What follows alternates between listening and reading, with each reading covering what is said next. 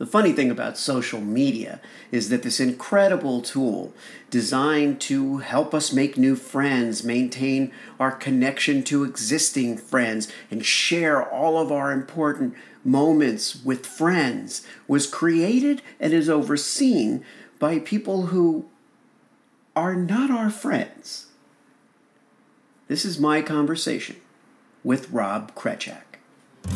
What if the truth came in a gel cap and we could just pop it in our mouths and forget about it? Well, it doesn't, and we can't.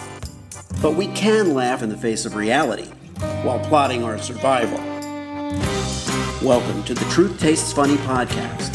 I am your host, Hirsch Redpoon, and if my guests can handle the truth, so can you. Open wide, folks. Here it comes.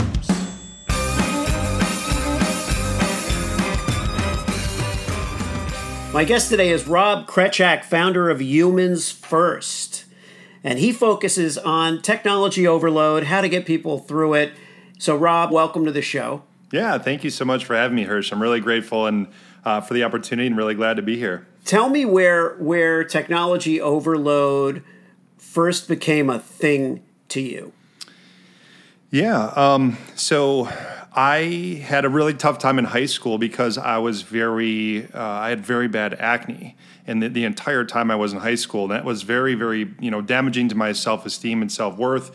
It had resulted in me having low self-esteem. I didn't feel good about myself. I didn't want people to look me in the eye. And, even one of my years for my yearbook picture, I purposefully didn't go to the picture and get my picture taken because I didn't want people to remember my face that way. And so it became very difficult for me to connect with people or have the esteem to do that. But one of the other unfortunate kind of side effects, I would say, is I became addicted to video games. And this was in the mid-90s before, most people even had a cell phone. Most people didn't have an internet-connected computer at home. And so, I kind of joke that I was addicted to technology before it was cool to be addicted to technology, But I mentioned this story because, I was addicted to video games. And then at other points in my life, I was addicted to Facebook and then email. And so I've seen the negative repercussions of, using technology too much or in a poor way for many parts of my life. And I just want to help other people avoid that because I think what's happening is, technology is just becoming a greater and greater proportion of our life and our time spent. And again, I really think that technology does amazing things. I always say I'm not anti-technology, I'm pro-humanity. But I just want to help other people not go through what I went through, and I'm just seeing that it's becoming a bigger and bigger issue for a lot of humans today. Do you think that we somehow bring this on ourselves or brought this on ourselves subconsciously, the whole immersion into technology? Well, it's really interesting, right? So I spent the last 4 years researching what I call technology mindfulness or technology overload. They're kind of opposites of each other, right? And technology overload is what I think is happening to most people. There's just overwhelmed with all the ways we communicate and the ways we use technology. And I think the solution to that is technology mindfulness, or being aware of the ways that technology can impact your mental health, relationships, and productivity at work. And what's interesting is, in the last 4 years, I read over 100 books and dissected over 2,000 articles and studies to truly understand human sociology, psychology, biology, technology, and neurology, all 5 of those areas. And one of the main conclusions I have is that technology is doing 2 things at the same time. It is, 1, increasing the day-to-day and sometimes minute-to-minute stress that we experience. And 2, it is degrading our relationships, communities, and families, which is our social support system. And that's one of the main ways we deal with stress. So it's increasing stress while also decreasing our ability to deal with it at the same time. And those are obviously both going in the wrong direction. And so I believe that this is actually the root cause of not all, but a lot of the mental health crisis we have today. And so I think what we naturally do to cope when we don't have a social support system is we do other things like go on technology. And ironically, we don't even realize it, but it actually makes the problem even worse, right? And so like the whole goal of my company, Humans First, is to educate people and bring some awareness to these things so that they can then decide if they want to, change the way that they use technology or the things that they're doing in their lives to, maybe make them better. What are the options as far as things that we can do? Let's say I acknowledge that technology is something. I've gone through various phases of addiction, I think, to various platforms. Mm-hmm. I did a cleanse like a year ago where I was on I did a productivity course, and I took all that, like a lot of the apps, most of the apps, like off my phone. But I got back on little by little. A couple, Facebook actually I still have off. I still kept the Facebook app off my phone. Nice. So that's my little victory. Yeah. And then my daughter put TikTok back on. So that's really not like I keep taking it off. She keeps putting it back on, but it's not. That one I never really used, so it wasn't a big problem for me. But I did go on like a diet of getting rid of those things for a while. But how do you go about it from your experience? How do you go about making changes? Yeah. I mean, that's there's 50 different answers I could give to that question. But I guess Sure. The first thing is just a general awareness, like being aware of what technology does to you. So I can kind of describe what I've observed. And I think if people hear this, then they'll start to notice it in their lives. So most times when we interact with technology, not all the time, but a lot of the time, when we interact with technology, it activates our sympathetic nervous system. This is the fight or flight system that keeps us alive when there's a threat. So, for instance, let's say 50,000 years ago when we were cavemen and cavewomen, if a saber-toothed tiger was attacking my tribe, my sympathetic nervous system gets amped up. It gets me ready to either fight this saber-toothed tiger or run away from it with my family. Well, the problem is that when this sympathetic nervous system gets amped up, it takes at least 30 minutes or more to fully downregulate or recover. Well, in today's world, the average white-collar worker is checking their email and Slack once every 6 minutes, and we're getting a smartphone notification once every 15 waking minutes. And so what's happening to the average person throughout the day is they're interacting with technology, it's amping up their nervous system throughout the entire day, and then it never, ever has a chance to fully downregulate or recover. And so this is massively contributing to this sense of anxiety that a lot of people feel. And again, this is literally happening to 4.2 billion people that are connected to the internet on a daily basis, and they're not even aware that this is happening. And so when you start to realize, like checking my email once every 5 minutes actually makes me feel worse, and you start to build awareness of that, now you can say to yourself, is checking my email, is that every 5 minutes, is that really serving me well? Or maybe should I change the amount that I check it? Maybe I check it once an hour. I can still get all my work done, but I don't feel as bad. That to me, if someone has that level of awareness, that's a huge win. And that's, just a simple example of something that people could do or change. On a very basic level, FOMO, right? Like the fear of missing out on stuff. Yeah. Seems to be a real catalyst for technology addiction. Yep. What is it that we think we're reasonably intelligent enough as a species that we kind of know, having spent thousands of days at this point doing the same thing, and knowing that there's really not there's very rare situation where we're really, really missing out. What do we think we're missing out on? Yeah, so this is super interesting psychologically, and I'm happy to describe what's happening when we experience FOMO. So FOMO, or fear of missing out, for those who don't know what it is, in its basic sense, you can think of FOMO as a fear of loss of social capital. And so like humans need all kinds of resources to survive, right? The main resources we need are food, shelter, and clothing, like on a super basic level. Well, so we, though, get more food, shelter, and clothing when we work together as a group, when we're a tribe. And so social capital, you could argue, is actually almost more important psychologically than food, shelter, and clothing, because more social capital leads to more food, shelter, and clothing.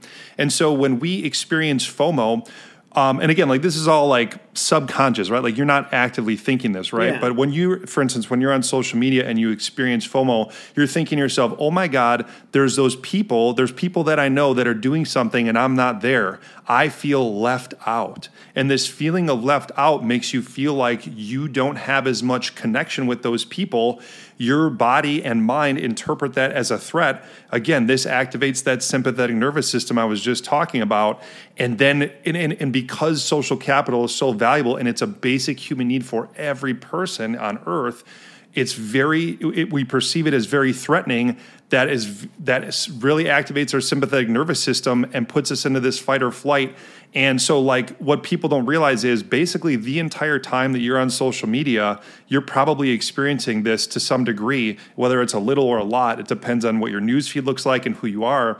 But that is super damaging over time. What's also interesting is they've done studies and they show that when you're a teenager, when you have very not as good executive functioning or decision making or not as good of a sense of identity, you are actually even more prone to FOMO, and you actually experience it even worse than an adult. So ironically, the people who can deal with it the least are experiencing it the most because they use social media the most. And so again, like, I wish I could just have a megaphone and blast this information to 4.2 billion people, because if every human on earth that was connected to the internet knew this, the entire world would be a different place. I really believe that. And I think that the movie The Social Dilemma started to illustrate to people that, social media might not be the best thing for us. It might not. There are certain parts of it that aren't that good for human psychology. But again, like, there are some things that it can be used good for. It can connect you with people. It can help your business, but probably not the way that most people use it is a way that is serving them well, if that makes sense. It does make sense. And it's like a perpetual illusion, that even in the marketing industry, where there were in the wake of the influencer mania that overtook us for several years, people are acknowledging that really doesn't influence very much. I mean, salespeople have existed, since the first fire pit was sold. It's like the idea of someone being an influencer and being essentially a good salesman, if they were effective, is not anything major. It's just that people having the capacity to have millions of followers was supposed to translate into millions of conversions, which we know is completely irrational and doesn't happen. Yep. But it's almost like we're rooting for social media to somehow show us that it actually has value.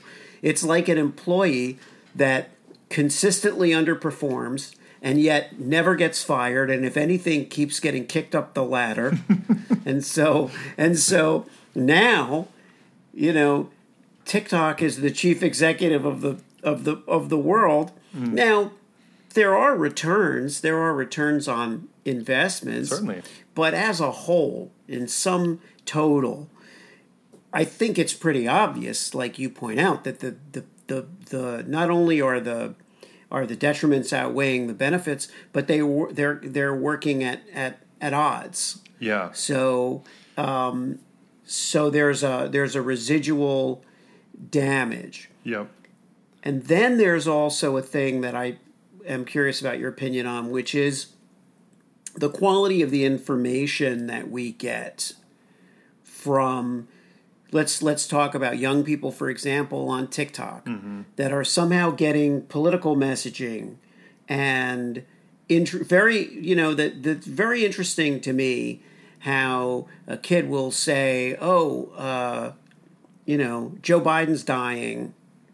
And then I say, what? And they go, yeah, he's like dying, like his mind is shot, and he's gone, and he fell off his bike, and he's crashing his bike all over the place, and he's And I say, oh, well, where was that? Oh, it's a TikTok. It was a TikTok.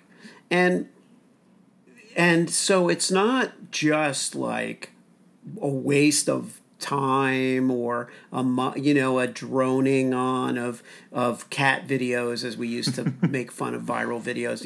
It's not just silliness. It's targeted disinformation. Totally. That appears to appear in a random place, but obviously it's not random at all. Yeah, so so it's an interesting comment, right? And first I'll give an analogy and then I'll answer your question. But the way I think about social media is I believe that social media is the cigarette of the 21st century. I actually researched this, cigarette use in the United States for my company and just to educate myself. And what was interesting is there was a point in the United States where over 50% of doctors, physicians smoked and recommended smoking to their patients. And so you think about that now and you're like, is that for real? I had to double check that, statistic because it seemed like mind-blowingly crazy that happened, but it did. And so I think 20 years from now, we're going to look at social media and say, what in the F were we thinking, giving a 12-year-old this technology that is unlimited, super convenient, as addictive as illegal drugs like cocaine, and giving it to a 12-year-old with unlimited access? That's mind-blowingly silly. I just think that we're not going to realize that until 20 years from now. But what's interesting about you're saying about this, how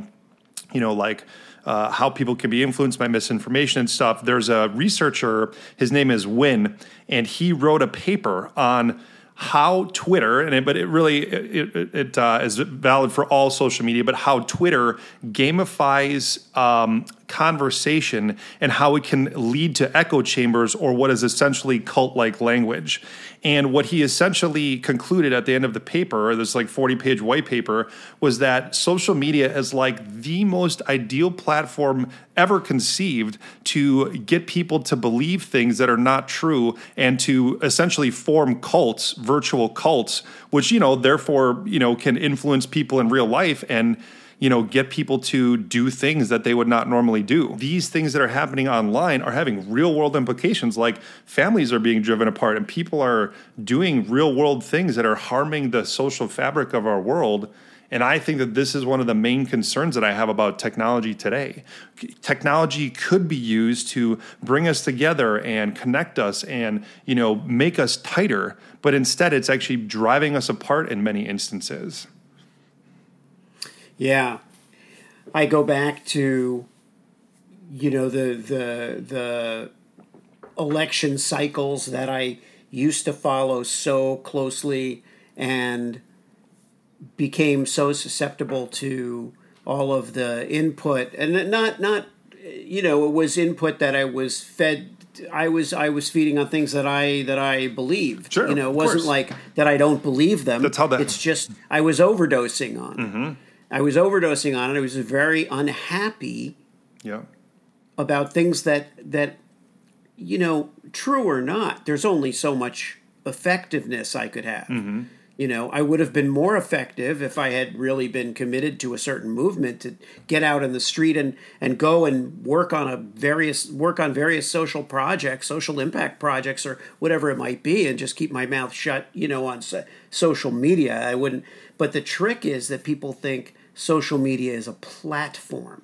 That word platform makes us think, at least, that this is a place from which we can operate on a scale we never could if we were going door to door. So what do you respond to that notion of social media actually interconnecting us in ways that, and giving us voice where we might never have? Yeah, I mean, if you think about when social media first came onto the scene, which I think Facebook started in, it was 2003, right? I mean, it was totally revolutionary at the time, and it absolutely connected more people than at that point in time than a lot. There was not we basically at that point had like text messaging and email, and that was about it. There weren't that many other ways to communicate back then. And so I do think it totally enhanced communication and made as Mark Zuckerberg says, made the world more open and connected. But, when we have 50 or 100 different platforms to connect with on now, and, that's not really the main value proposition for Facebook, or at least not in my opinion for most people. You can't really make that argument anymore. It's like, okay, if I don't connect with you on Facebook, there's, again, so many other options. It's just crazy. But here's the thing that I think about, right, is I think all technology, whether it's social media or anything else, technology I view as a tool. And just like a hammer can be used to build a house, or a hammer can be used to hit someone on the head, you can use a tool for good and you can use a tool for bad. And I think that what has happened is the social media as a tool started off being used mostly for good. And I think now, especially on Facebook and Instagram with Mark Zuckerberg's influence, it's not being used as a tool for good. And, people have to decide, is that something that I want in my life, or is that something that I want to do?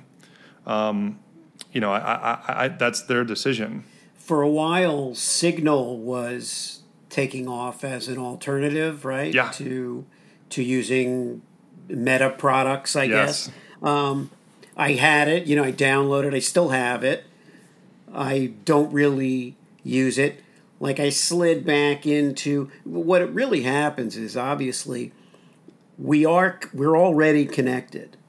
So it's one thing if you've never used social media, like some people have never used it. Some people have never used email. Mm-hmm. And so, they just never got sucked in at all. They were just like resolute, and that was it. Just, if you want to reach me, I have a rotary phone, or I have, get on a bus or something and come see me, but otherwise you can't reach me. The process, let's assume that how do you live is kind of like, how would you describe your experience now in terms of your relationship with social media and what you might prescribe if you were a doctor? We know you're not a doctor. Yeah. But if you were a doctor and we're just role playing, and I'm your patient, what would you? So totally, that's a 2-part question. Yeah. I love it. It's great. So I realized I had a problem and I was addicted to Facebook when I had the Facebook app on my phone and I was driving and I would be checking Facebook at red lights, or I'd be checking Facebook in the 20 seconds I was in an elevator.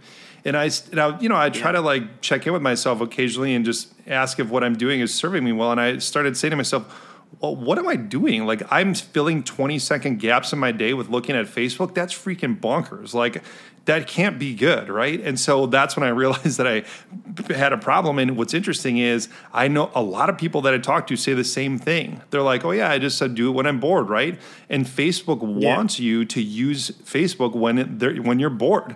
And so I deleted the app from my phone, and I didn't delete my account, but I deleted it from my phone. And what happened is, in the week following that, I would open up my phone and just instinctively go to the place where the blue F used to be and hit it, and it wasn't there anymore. And then I realized, holy crap, like this is, I was basically like on autopilot to use Facebook when I was bored or uncomfortable or whatever, and that's not a good thing. And so my suggestion for people is the following. You can still use Facebook as much as you want, as often as you want, as long as you want. But the trick is you have to use it from a computer or laptop, and you delete it from your phone. And so you still have complete ability to use it. It's just not nearly as convenient. And that will force you to be much more intentional and deliberate with your use. Now, a lot of people think that I ask them to cut off their own arm when I say that. So alternatively, here's what you could do as kind of an interim, step. Instead of having Facebook on your homepage, which 99% of people who have it on their phone have it on their homepage, or any social media, right? You could take it and move the app to the very last page of apps. So now, in order to get there, you have to scroll 3 or 4 or 5 times. And yes, it's a little bit less convenient, but yes, that's like that on purpose, because now there's a little bit more friction between you using it, or between you wanting to use it and you actually using it. And that will I'm not saying it completely diminishes your use, but it will probably, for most people, dramatically cut down their use. And that's exactly what you want. Yeah. That's good. It's good to give people options. Sure. And not to try to, if there's one thing we don't like, it's being told what to do. Right. And that, that goes for everybody. That's everybody, every patient, every working person, every business person. This is all the same. So pulling back a little further, looking at the world today, and looking at the road ahead of us as occupants of a planet, right? Yeah. Where do you see us going? Just from your corner of the world, looking out, when you think about the future, what are some of the things you see? Yeah. Well, the reason that I named my company Humans First is because in America, the average, and this is a pre-COVID statistic, so you can't say, oh, we're blaming this on COVID or whatever. Pre-COVID statistic, in America, the average person spends 12 hours and 21 minutes a day in front of screens and media. Or, in other words, we spend 3/4 of our waking lives 7 days a week in front of technology.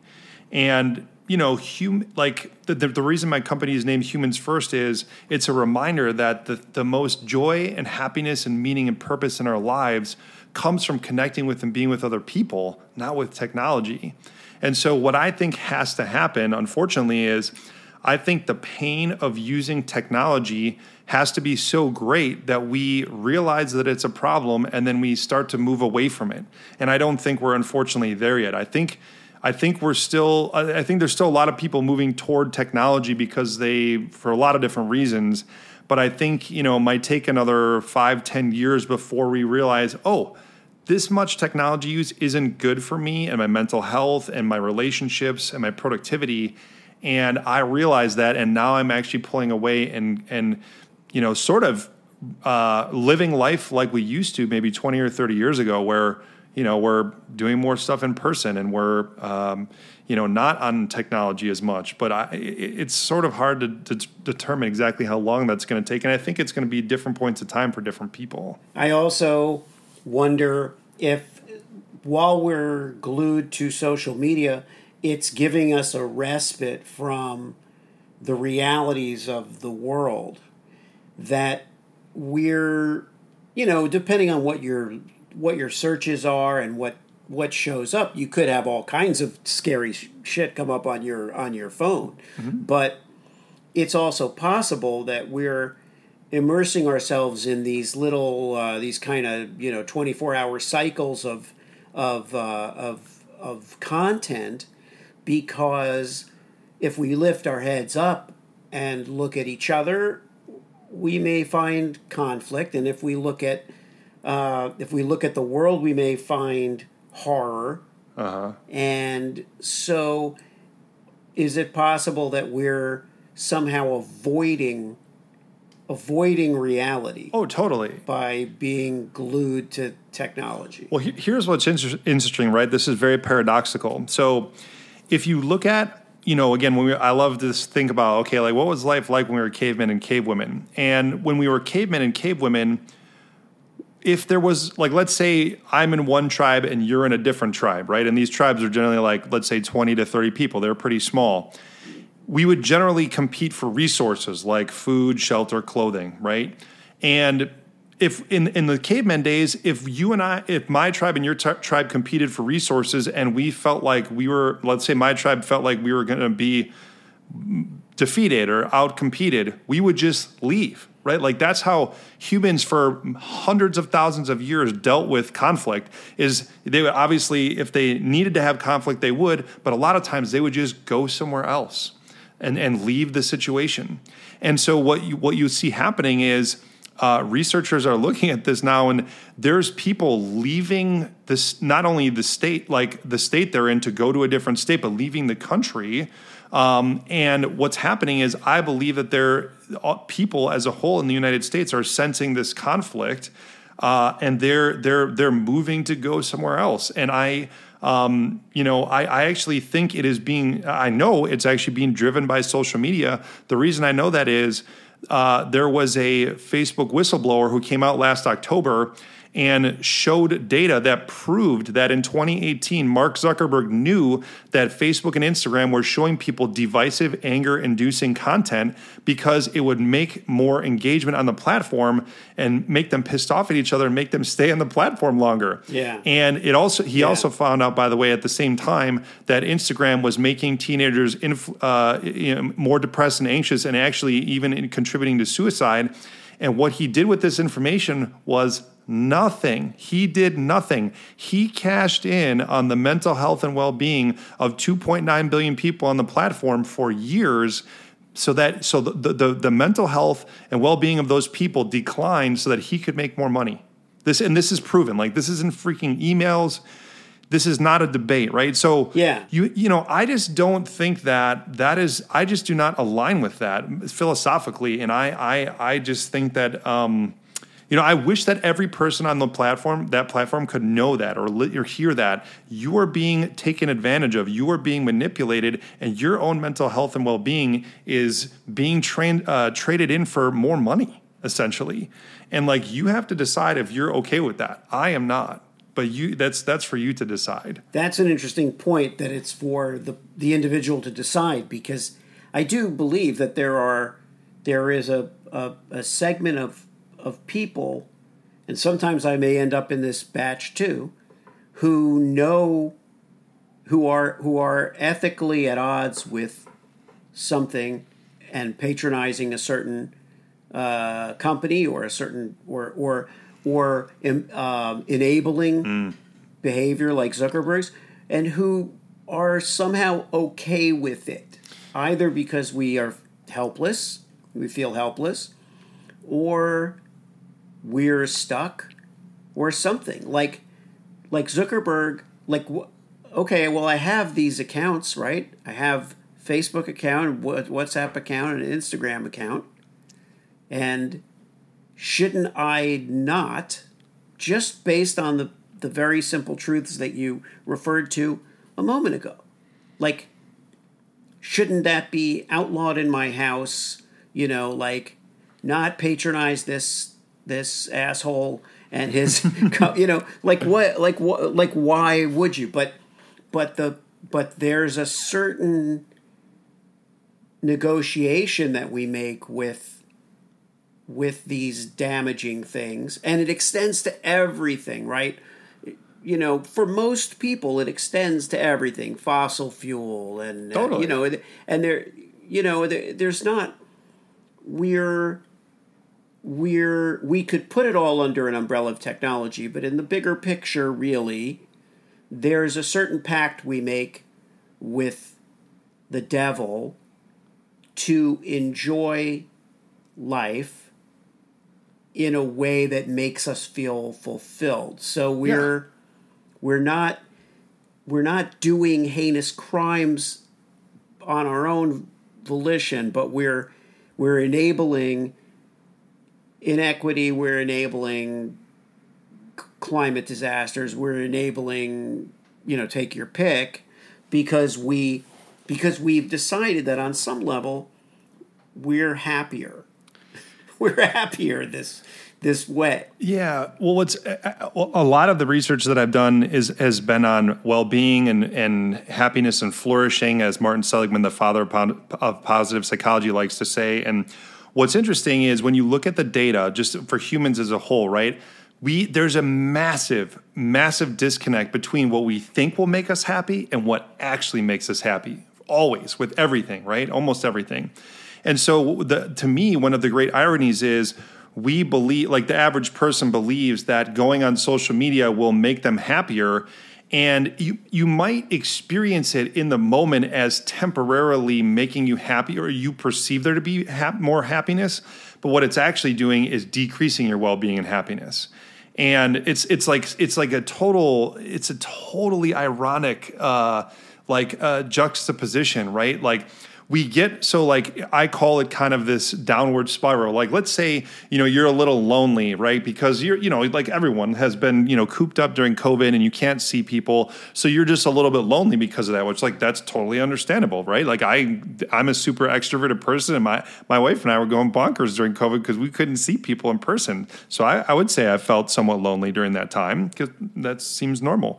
But what happens is you think to yourself, oh, like I'm lonely, so I'm going to connect with some people and go on Facebook.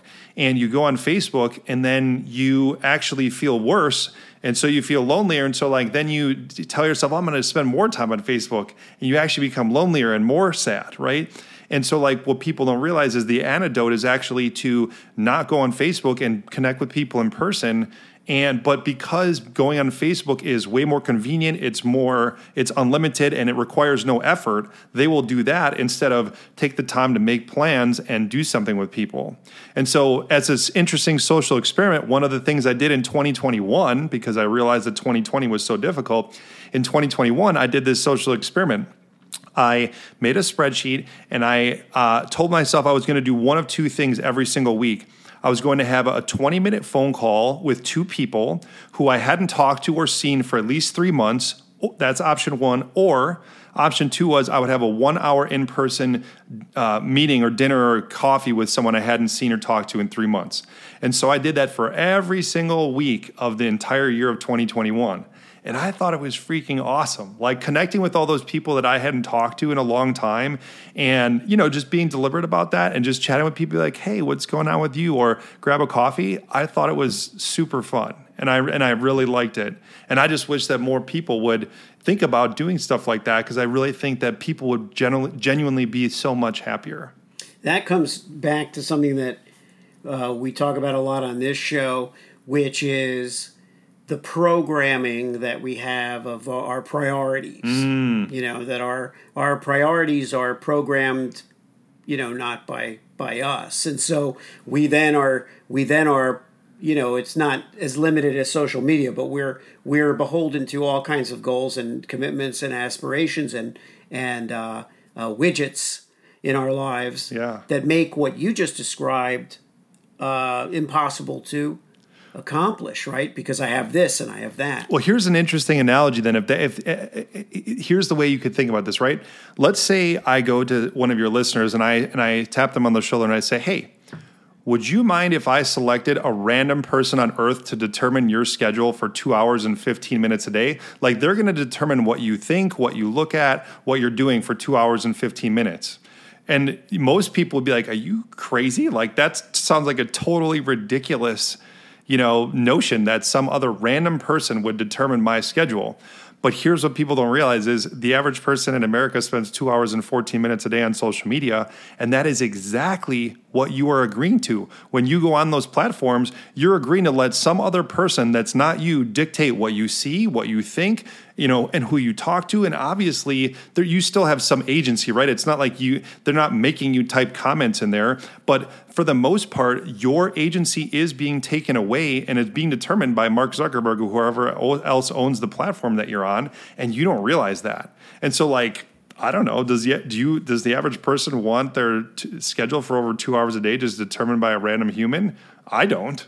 But again, people have to decide if that's true, or they're okay with that, or they're willing to give into that. What happened to you was you worked on Wall Street, right? Mm-hmm. You were an equity analyst, mm-hmm. and then you achieved what you felt was success, but didn't find fulfillment in it, right? Correct. Yeah, I mean, I was a sell-side equity analyst for 5 years. I covered medical device and pharmaceutical companies, and I super appreciated my time working at the firm I was at. I really have a lot of respect for the people there, and I really think that they do a great job with clients. But I don't know. In that career, I didn't feel like I was helping people enough, and I also have ADHD, so me being in a corporate setting, sitting at a desk, is probably not the best way for me to function because of the ADHD. And so I ended up becoming a 9-time entrepreneur in about as many years of that. And, ultimately ended up, I feel like I've been reasonably successful with that. And, that to me is very much, very rewarding, but also very challenging. And I like a challenge. I don't want to be complacent or do easy things because, that's not very exciting to me. What were some of the entrepreneurial ventures that you engaged in over that 9-year period? I owned 3 Anytime Fitness Health Clubs, 4 You Break I Fix cell phone repair stores, and then a tech startup to help small businesses generate sales, and then my current consultancy, Humans First. So 9 businesses in about as many years. Very cool. So there is a balance in what you're doing as far as entrepreneurial engagement and, being engaged. If anything, you're finding, let's say, that your restraint and management and kind of reclamation of your own destiny with regard to technology has borne itself out as far as your own quality of life and success in business. Is that accurate? Yeah. I mean, what I'm here to show people, right, is I'm not here to tell you exactly what you specifically need to do. Like, you need to figure that out. But what I'm trying to help you understand is maybe there are some ways and the certain amount of technology that you're using that isn't serving you well. And it's just time to question that, right? Because, for instance, again, the average person in America uses technology 12 hours and 21 minutes a day. My average screen time, at least over the last 3 years, is roughly 6.5 hours a day. Now, that's including computer and phone. My phone, I only use about an hour and a half a day, and I'm using my computer screen about 5 hours a day. So I'm about half of the national average. And that's just, I'm a business owner. I do a lot of things on the computer. I read, I do stuff, I check emails. And so I'm not saying don't use technology, but for me, that's kind of the level of technology use that serves me well and allows me to function and do my job or, run my business, but not be overwhelmed and not also, still allow me some time to connect with other people in person. I think like anything else, you're merely preaching sanity. You're not like living in a hut and saying,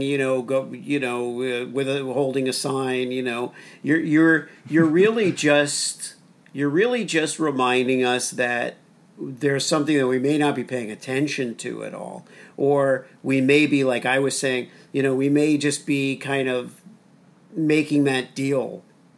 And maybe it's not a bad thing to reevaluate the deals that we make with ourselves every now and then. We would do the same thing in business.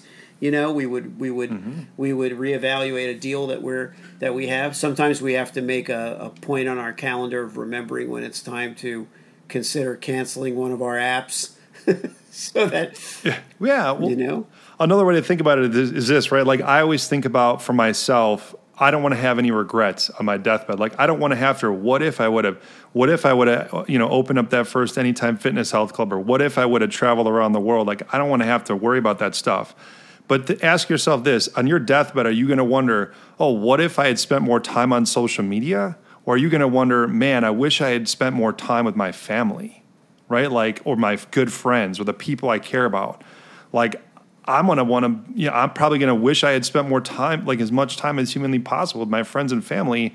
And social media on my deathbed is not going to be something that probably enters my mind. Yet the average person is spending 2 hours and 14 minutes a day on that. But if you think about it this way, right, we don't have that much discretionary time in the United States. Average discretionary time is like 2 to 3 hours a day, maybe 4, depending on who you are. And so when you spend 2 hours of something and you have 3 hours of discretionary time, that's like 2/3 of your the free time that you have. That's a lot. That's a ton. That's a great point. And I certainly think that it's great to have these conversations and to remind ourselves that we have a lot of power. It's really a question of what we do with it and what choices we make. Yeah, well, thank you so much, Hirsch. And I just wanted to leave the listeners with one last thought. The amount of love, success, and happiness in this world are infinite. And imagine how much love, success, and happiness we could all have together if we all decided to put humans first. Thanks so much for tuning into Truth Tastes Funny. If you enjoyed the experience, please leave a 5-star review and share this podcast with your friends.